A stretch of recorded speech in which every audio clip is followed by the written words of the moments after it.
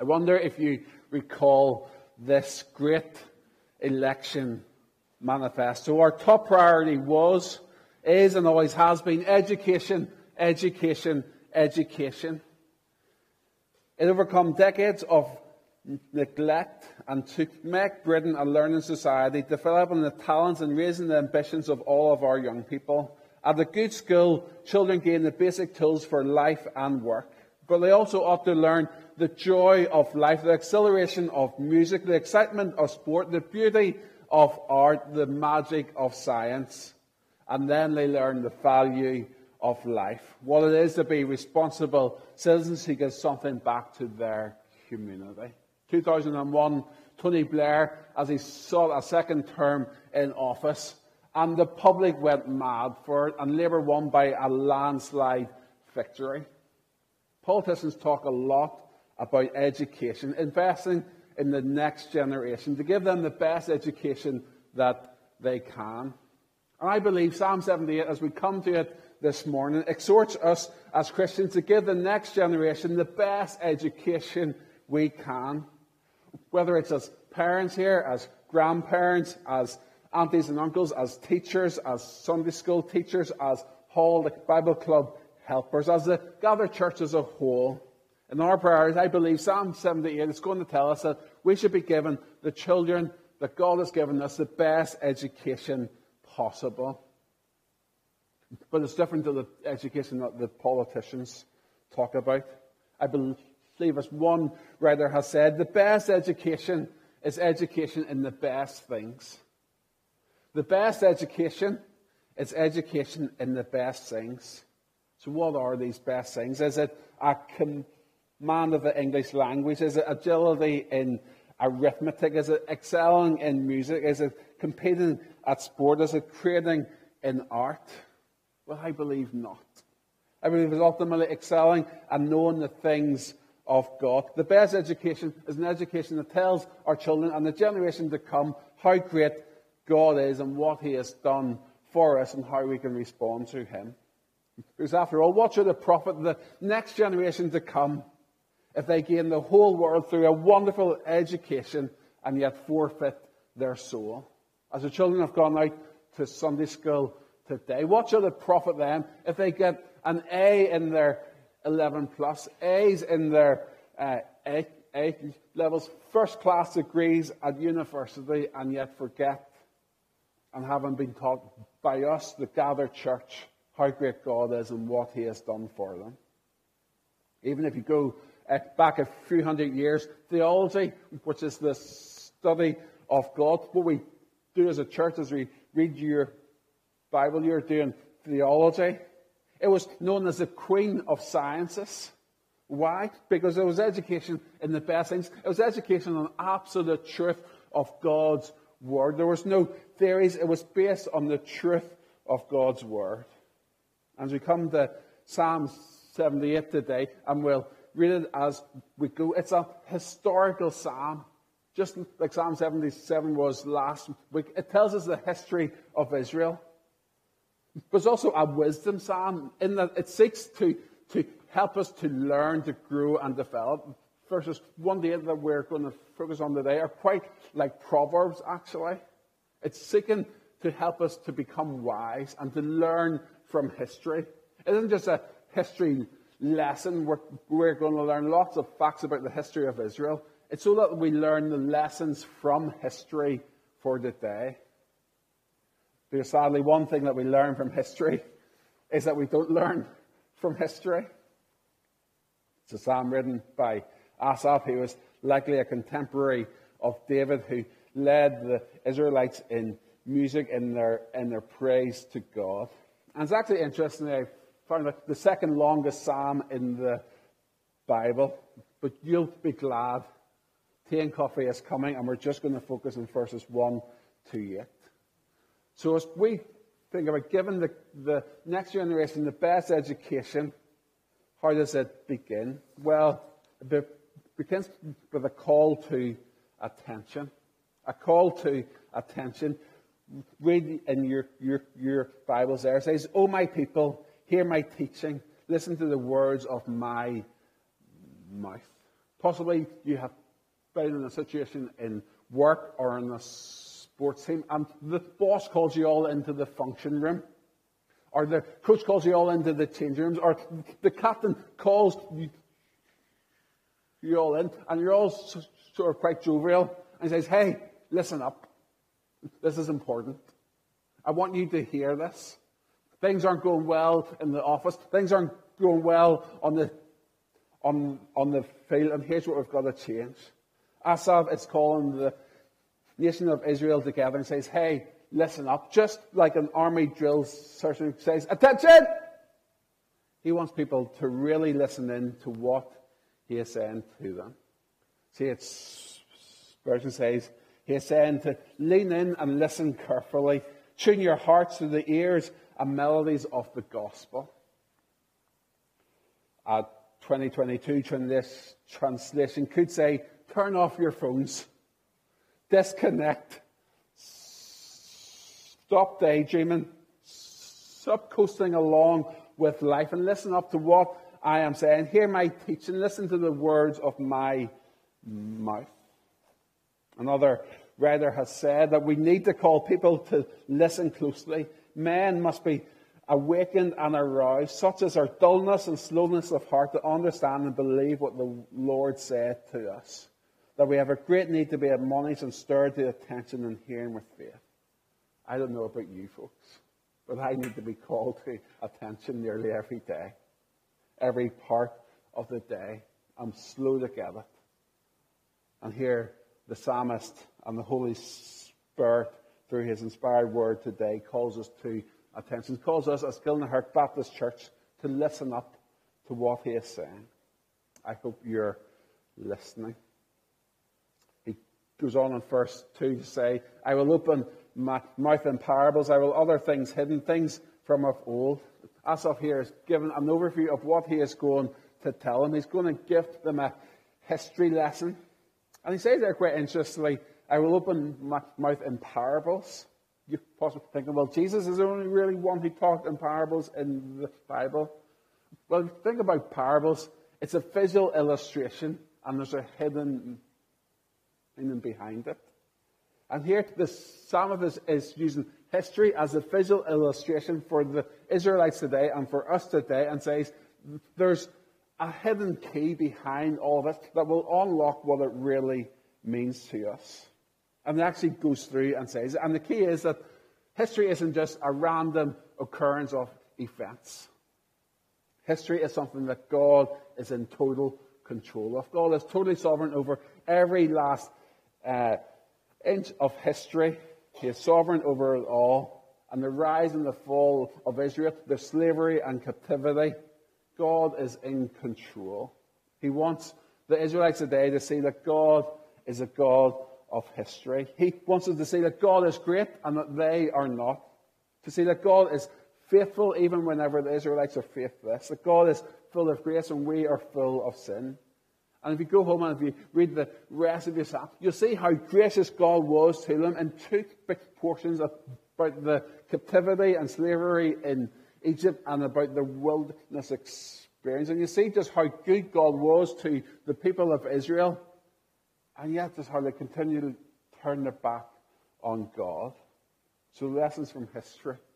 So God is ever so gracious to us.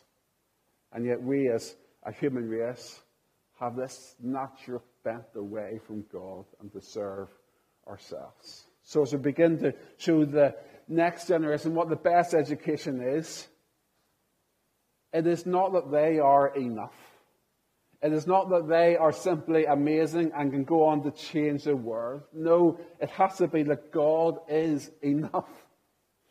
It has to be that they are in desperate need of Christ. It has to be that God is amazing. Yes, they are wonderful. They've been created intricately, and they are amazing to be created in the image of God. Yes, they are marvelous, but they are totally marred as well by sin.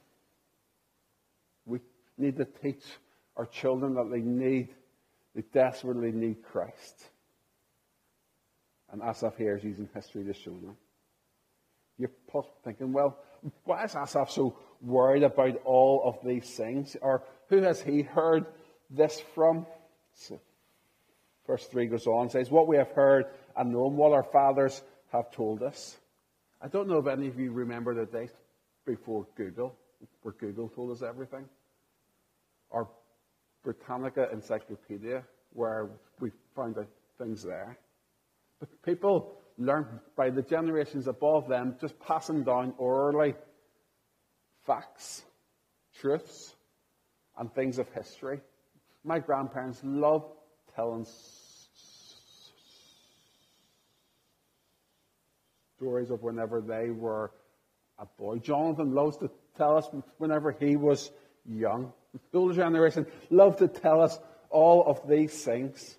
And that's how Asaph and how the works of God have been passed on from generation to generation by people telling them. Possibly around a campfire, possibly retelling the stories of old. And you're saying, well, Keith, why did they do this? Well, it was a command from God from the Passover. It says, on that day, tell your son, I do this because of what the Lord did for me when I came out of Egypt. God wanted the generations in Israel to pass on his mighty works. Because the reality is, even if we write everything down in a book, people don't learn from just books. They need a teacher.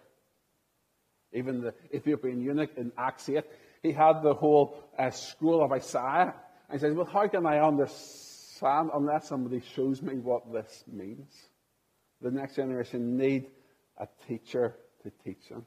And Asaph here is calling Israel and the people to attention.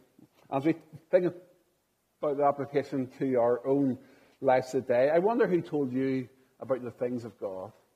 Who took time out? Was it godly parents, godly grannies, a Sunday school teacher, an older person in your church? Let's give thanks for them today. Let's then go on to think, well, how can I be a person like that? Who can I pass this on to as well? As God hopefully calls you to attention today, who can you pass this on to?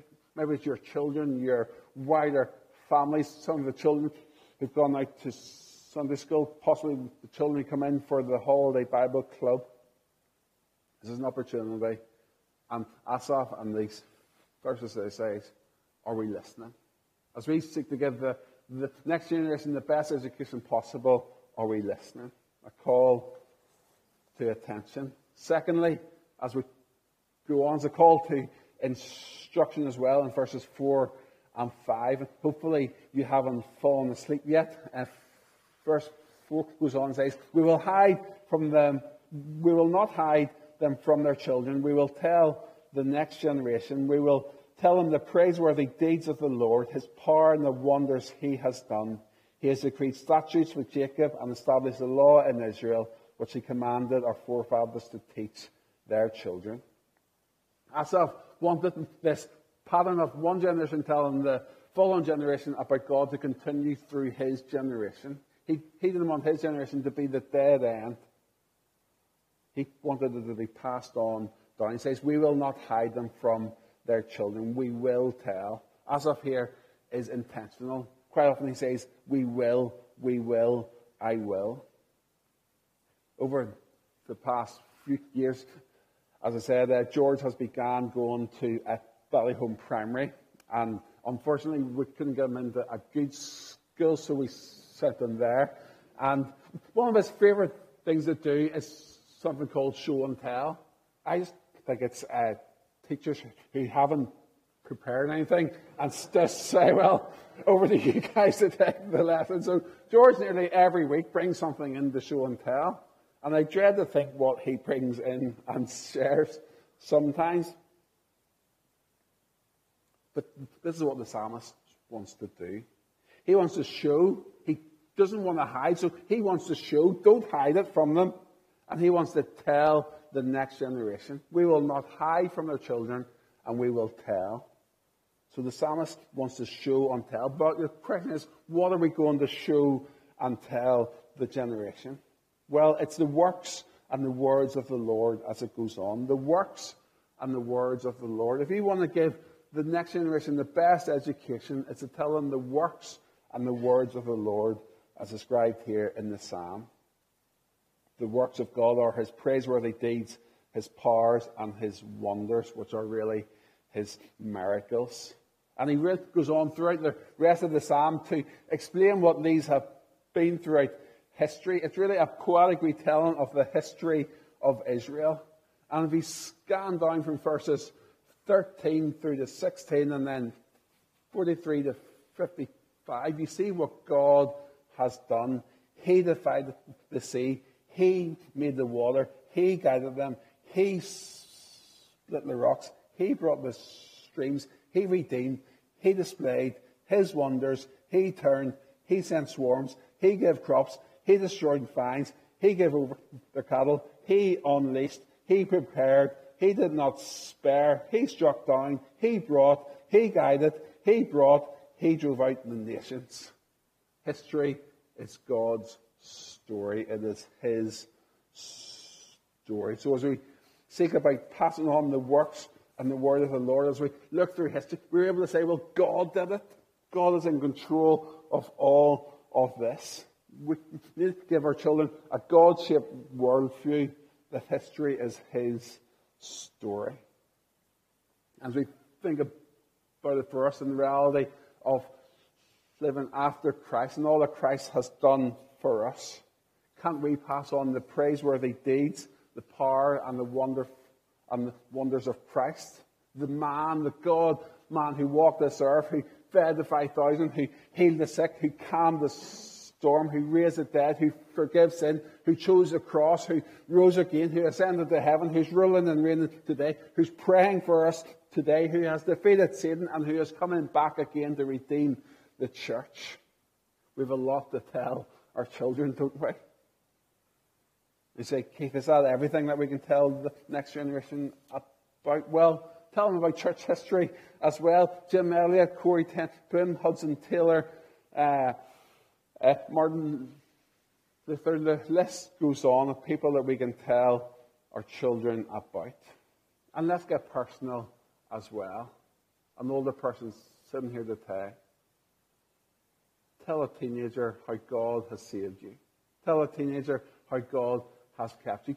Tell a teenager how you've proved God through difficult times. Tell the young families who have children who are pulling their hair out. Tell them how God has helped you through that.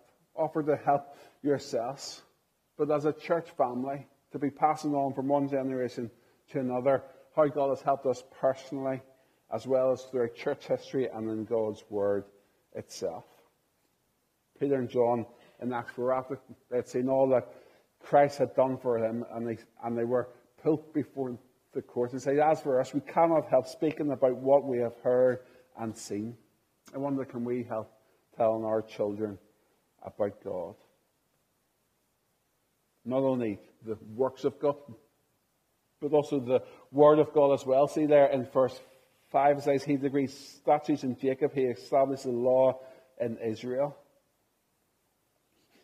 Here, the psalmist is really, tell them God's Word, tell them God's law, tell them about the 5 books of the Pentateuch, including the 10 Commandments. It really takes us back to Deuteronomy 6:4-9, where it says, hear, O Israel, the Lord your God is one. Love the Lord your God with all your heart, soul, and strength. These commandments I give you to be in your hearts. Impress them on your children. Talk to them when you sit at home, when you walk on the road, when you lie down and get up. Tie them as symbols on your hands. Bind them on your foreheads. Write them down on the door frames on your houses and gates. God wants parents. He wants this generation to tell the next generation about God, to talk to them, to impress upon them, to have our homes covered in it.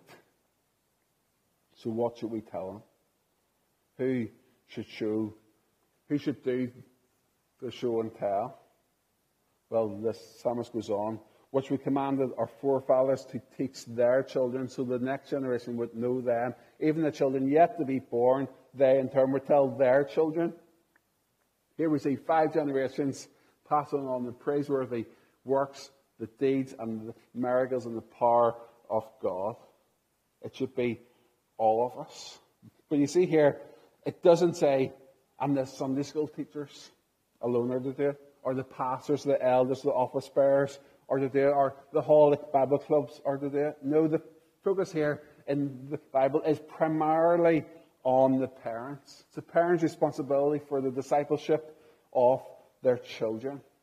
And it's wonderful to have a church family who can help. It's wonderful to send their kids to schism and out to Sunday school to help to have a different perspective.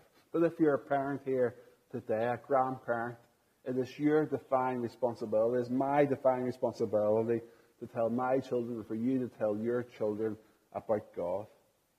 And we can't save them. So frustrating. But we can tell them, we can carry out our duties and leave God's work to God. It's only God who can save them. So don't feel guilty today. If you have taught your children about God and if they're far away from Him today, it is God's work to save. It is nothing that you can do. God has asked you to be faithful, to honour Him through sharing the Bible, through your words and your works and your actions to your children. And it is God's work to save them. Continue to pray for them. As a church family, as you gather on Wednesday, why not pray for those who have children who are outside of Christ today? Pray for the children yet to grow up as well. This is a New Testament as well. Ephesians 6:4, 2 Timothy 3. Fathers, do not provoke your children to anger, but bring them up in the fear of the Lord. Let's work together as a church. Let's encourage our parents. I give a talk on Psalm 78 in about 5 years ago, before I was really a parent. It's hard. I didn't realize 5 years ago just quite how hard it would be. But let's work together to pass on to the next generation. Let's not hide anything, but declare everything. One writer said, give the next generation something that does not wither or fade, something that does not pass away, something that does not change, something that will never going to go out of date or relevance. Give them something to guide through their life, something that will nourish them when they are hungry. Give them something they can look to in times of trouble and grief. Give them God's word. Give them God. We've been called to attention. We've been called to instruction. Thirdly and finally, shortly, we've been called to influence as well. What is the purpose of all of what we are seeking to do? What is the purpose of telling the next generation all the works of God, of doing our Bible readings with our children before they go to bed, as we seek to teach them from creation as well? Verse 6 and 7 tell us, so the next generation would know them, even the children yet to be born. They would in turn tell their children. Then they would put their trust in God, would not forget His deeds, but would keep His commands. They would not be like their forefathers, a stubborn, rebellious generation whose hearts were not loyal to God, whose spirits were not faithful to Him. Our duties belongs to us to listen up and to instruct them, and the results belong to God. And yet, as one writer, Kidner, has said, Scripture has no place for parental neutrality either. But we're called to influence our children as best as we can, knowing that it is a divine act of grace that anybody should put their trust in God. And that one more person in this world should even consider Christ is the fact that God is revealing Christ to them. It isn't that suddenly somebody wakes up and thinks, oh, it would be a good idea to believe in somebody who walked this earth 2,000 years ago, who claimed to be God. It is only God who opens our blind eyes, Ephesians 6, to our 2 Corinthians 4, to who God is. We were dead in our transgressions, Ephesians 2, but God has raised us. God has given us new life. So we need to pray. What would the result be? What is the influence we are seeking? So that the next generation would know God, would tell others, would trust in God and keep His commands. To trust, think, obey. Trust with our hearts, think with our heads, and obey with our hands. Head, hearts, and hands. That the next generation would be different to the culture around us. I had the joy last week of seeing some of the young people at CISM who were leading Ballyholme CISM were actually people I had in a youth group 10 or 15 years ago who were passing on to the next generation about God. It's one thing for children and youth to hear about God, but how great it is that Jack is in the Czech Republic telling the next generation in a different country about him, or the folks down in Waterford. How brilliant it is, not just that they have heard it, but they have sought to go on and tell it as well. And at the Holiday Bible Club, as the parents come in, are you going to be here to welcome them at the door, to tell the children, to tell the parents, to put on the best barbecue we can so that we have as many conversations as we can? And yet, this week I was challenged as I longed for my 6-year-old and a 2-year-old to know God, to go on to tell their generation. One writer said, you cannot expect to lead your child any higher in the Christian faith than you are willing to go yourself. So put God first in your life. Demonstrate to your children what it means to trust God in all areas of life. Model it for them. So here's a challenge for us. With our hearts, our heads, and our hands, are we obeying God as we model it to the next generation? The next generation won't do it if we don't do it.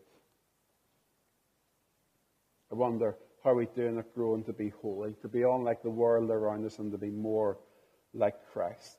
Because we have great hopes for our children, rightly so. We want them to go on and to make a difference in this world. But what about us? How are we doing this morning?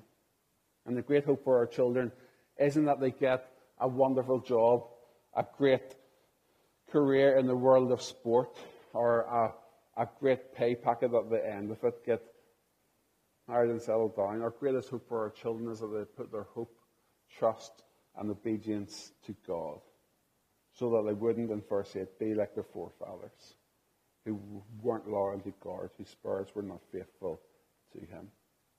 And yet from history, we know our hearts are turned away from God. So let's be gracious and patient with the generation to come. Let's realize what we were like as well. Let's continue to pass it on.